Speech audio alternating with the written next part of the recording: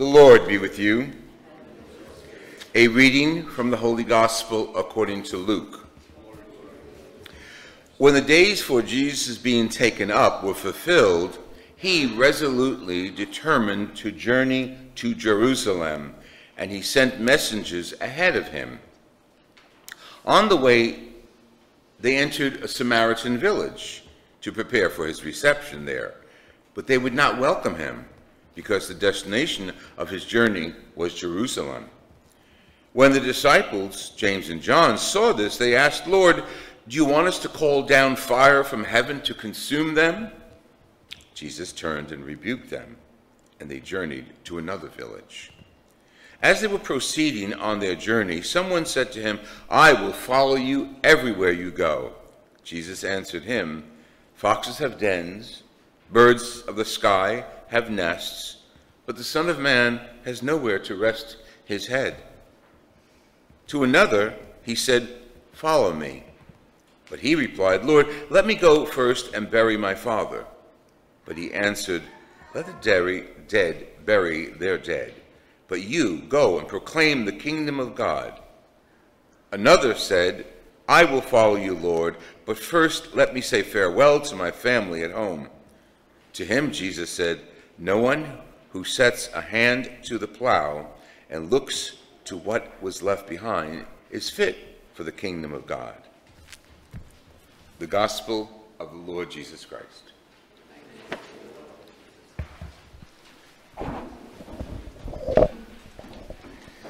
Little background it's funny how Jesus uses that one phrase, and the first reading is related to that, and that is the hand to the plow.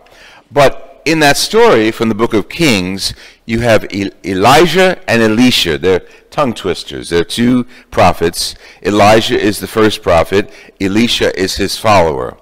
And Elijah is called to invite Elisha to continue the prophecy mission. And they do it in a very symbolic way. Elijah takes his cloak while Elisha is plowing the fields. That's why Jesus uses that plowing story. While he's plowing the fields, and he gets his cloak and symbolically places it on him. We do that in certain ceremonies. The church does that in a lot of ceremonies. When a man becomes a priest, we are donned with certain clothes. When a nurse receives his or her degree, they used to get hats. Now they get a pin or a uniform. Police have uniforms. So uniforms make a difference. They identify the person. And not much different. So whatever the cloak of Elijah looked like, he passed it on to Elisha. So Elisha would continue his ministry as being a prophet of God. Okay. Then we have Jesus in his beautiful story telling us, in a not so pleasant way, to follow him. Well, follow him, that's no problem. But he calls it the way it is. "I'll follow you anywhere," somebody says. And then Jesus says, "Really? I have nowhere to go. I don't even have a place to sleep. Where are you going to follow me?" So that following probably wasn't physically, boots on the ground following. There was a kind of different following he's inviting the man to do. A following that penetrates the personality. He clarifies that when other people who are physically wanting to follow him come up and say, "Oh, I got to bury my father." Now, that doesn't literally mean that the father just died and he has to bury him. It means that I have to stay home until my father passes, and when my father passes, then I have the freedom to follow you. Children were very responsible to the heritage and inheritance of their fathers. So the father's death, regrettably, was a kind of freeing. So the child would now become a man, assume his father's responsibilities. So he's saying, "I will assume responsibilities. I'll follow you, Jesus, but first I got to take care of the things at home and wait until my father passes." Jesus says, "No, it's not good enough. You can't start the mission and then just say, I got other things to do." And he ties that into the analogy of the plow. He says, once you're plowing, you don't look back. You just keep plowing, just keep going forward. What is Jesus talking about? You and me following him without any regret. And following Jesus today in our society is quite a challenge. Taking up our responsibility as Catholics is quite a responsibility today in the 21st century. We know many, many Catholics, young and old, who are not with us, who've chosen to bury their fathers or keep plowing, and these are all metaphors, or do other things rather than worship and be identified as Catholics, who have, not always from the Scripture, but from church teaching through the Scriptures, because of the Scriptures, with the Scriptures at our side, guidance as to how to live in the 21st century. And I'm not going to mention anything. You know, you read the papers as well as I do. You know the news posts as well as I do.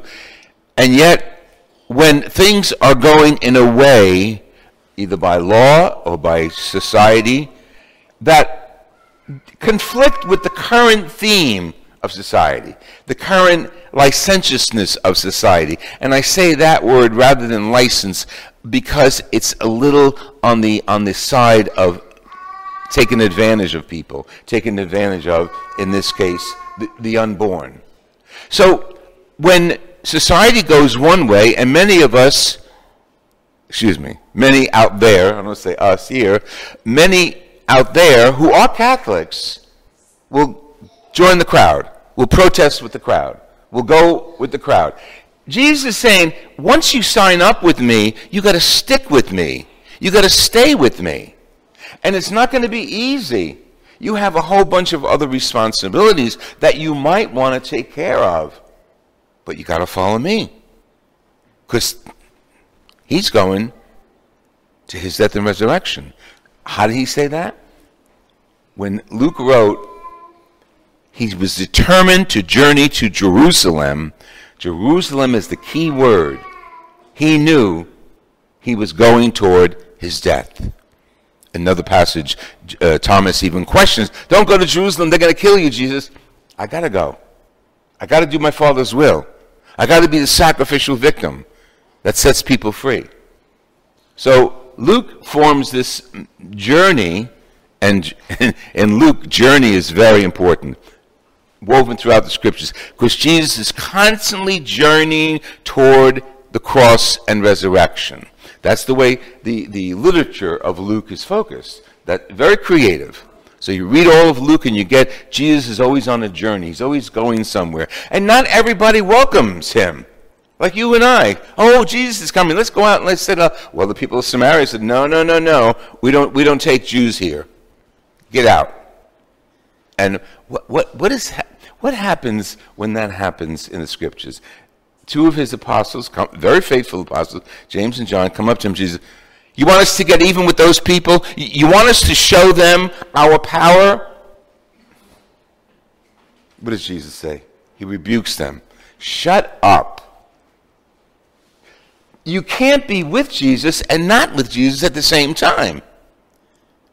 And if he says, the world, those who are not with us, let's beat the hell out of them. Let's protest. Let's beat them. Let's condemn them. That's not Jesus. That's not Jesus. Jesus makes it very clear. If you're with him through thick and thin.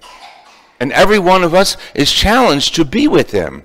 We're challenged in our workplace and school, in our neighborhoods. Again, put this alongside the recent public issues from the Supreme Court, and more coming down the pike. We're Catholics. Someone said the other day it was a protest kind of response, don't boss me around, don't try to control my life based on your little book. And she was referring to our Scriptures, the Bible. Because your book says one thing doesn't mean I have to follow it. Well, it wasn't a dialogue, it was a monologue. And God's book, the Bible, is not specific in certain areas, but in very broad terms, we know Jesus came to save all people. We know in his behaviors, he respected all people. And if we're going to follow Jesus, that's what we follow. Respect for all people. Respect for life. Jesus went to the woman, Jairus, to bring up the little girl, bring her back to life. More than once, he put himself on the line in a dangerous situation, so he would give life, and he would forgive those who were going to be condemned. You know all the stories.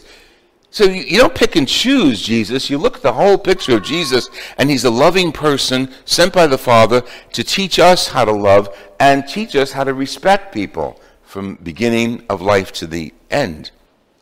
And respecting people rules out getting revenge. Let's call fire down those people who don't agree with us. That's not Jesus. We're putting our hands to the plow. We're taking on the challenge of Jesus as Christians, especially in the 21st century. You're brave to be here worshiping because you know what's going on outside, not particularly this particular building, but in society today. You know what's going on outside.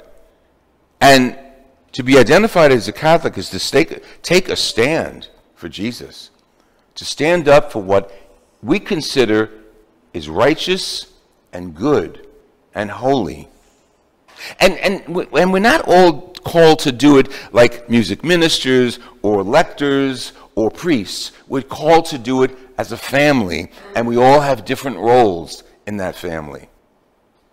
As I was preparing my thoughts for this weekend homily, for some reason, Carlo Acutis came to mind.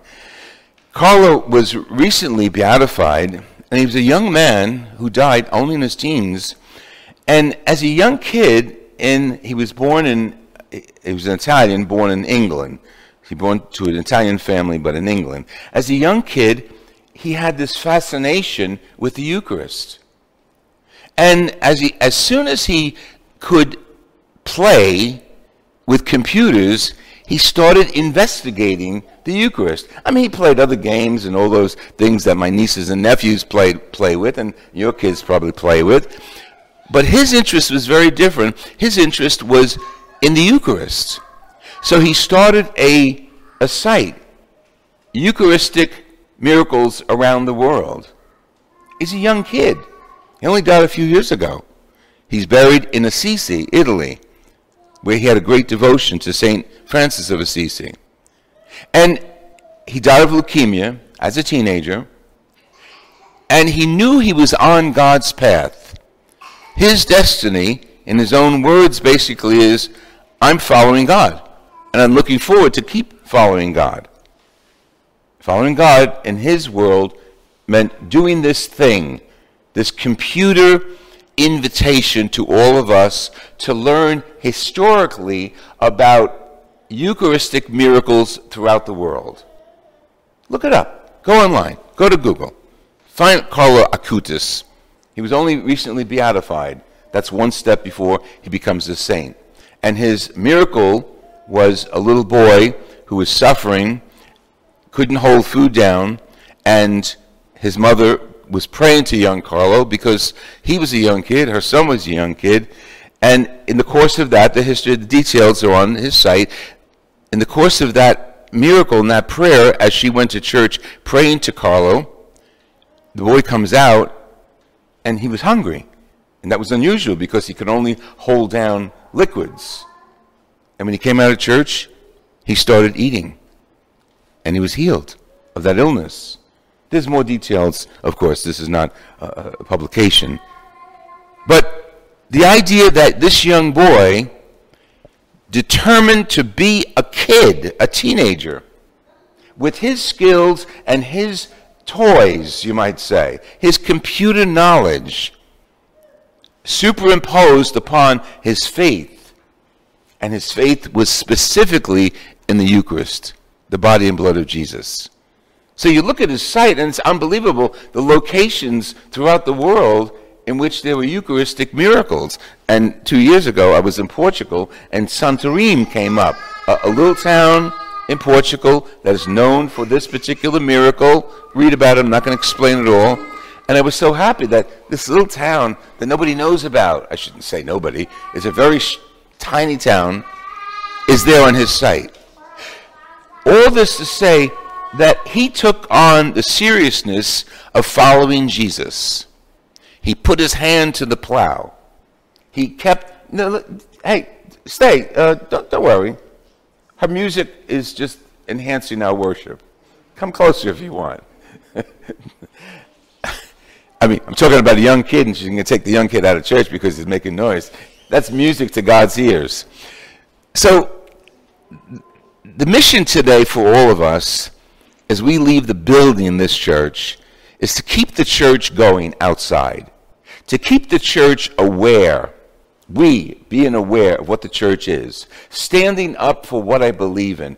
And using all of the skills and talent I have to foster that belief. Whether I'm a geologist, a computer person, a priest, it doesn't matter. Everything I have, and Jesus is saying it, everything. Come on board. Keep plowing. Focus on your ministry. Focus on your mission. If you're a parent, be the best Christian parent. If you're a child, be the best Catholic child. If you're a layperson, be a wonderful layperson and offering your services to the church and the poor. Jesus has a place for all of us. And in his own words, once you set your hand to the plow, don't look back. Focus on the kingdom.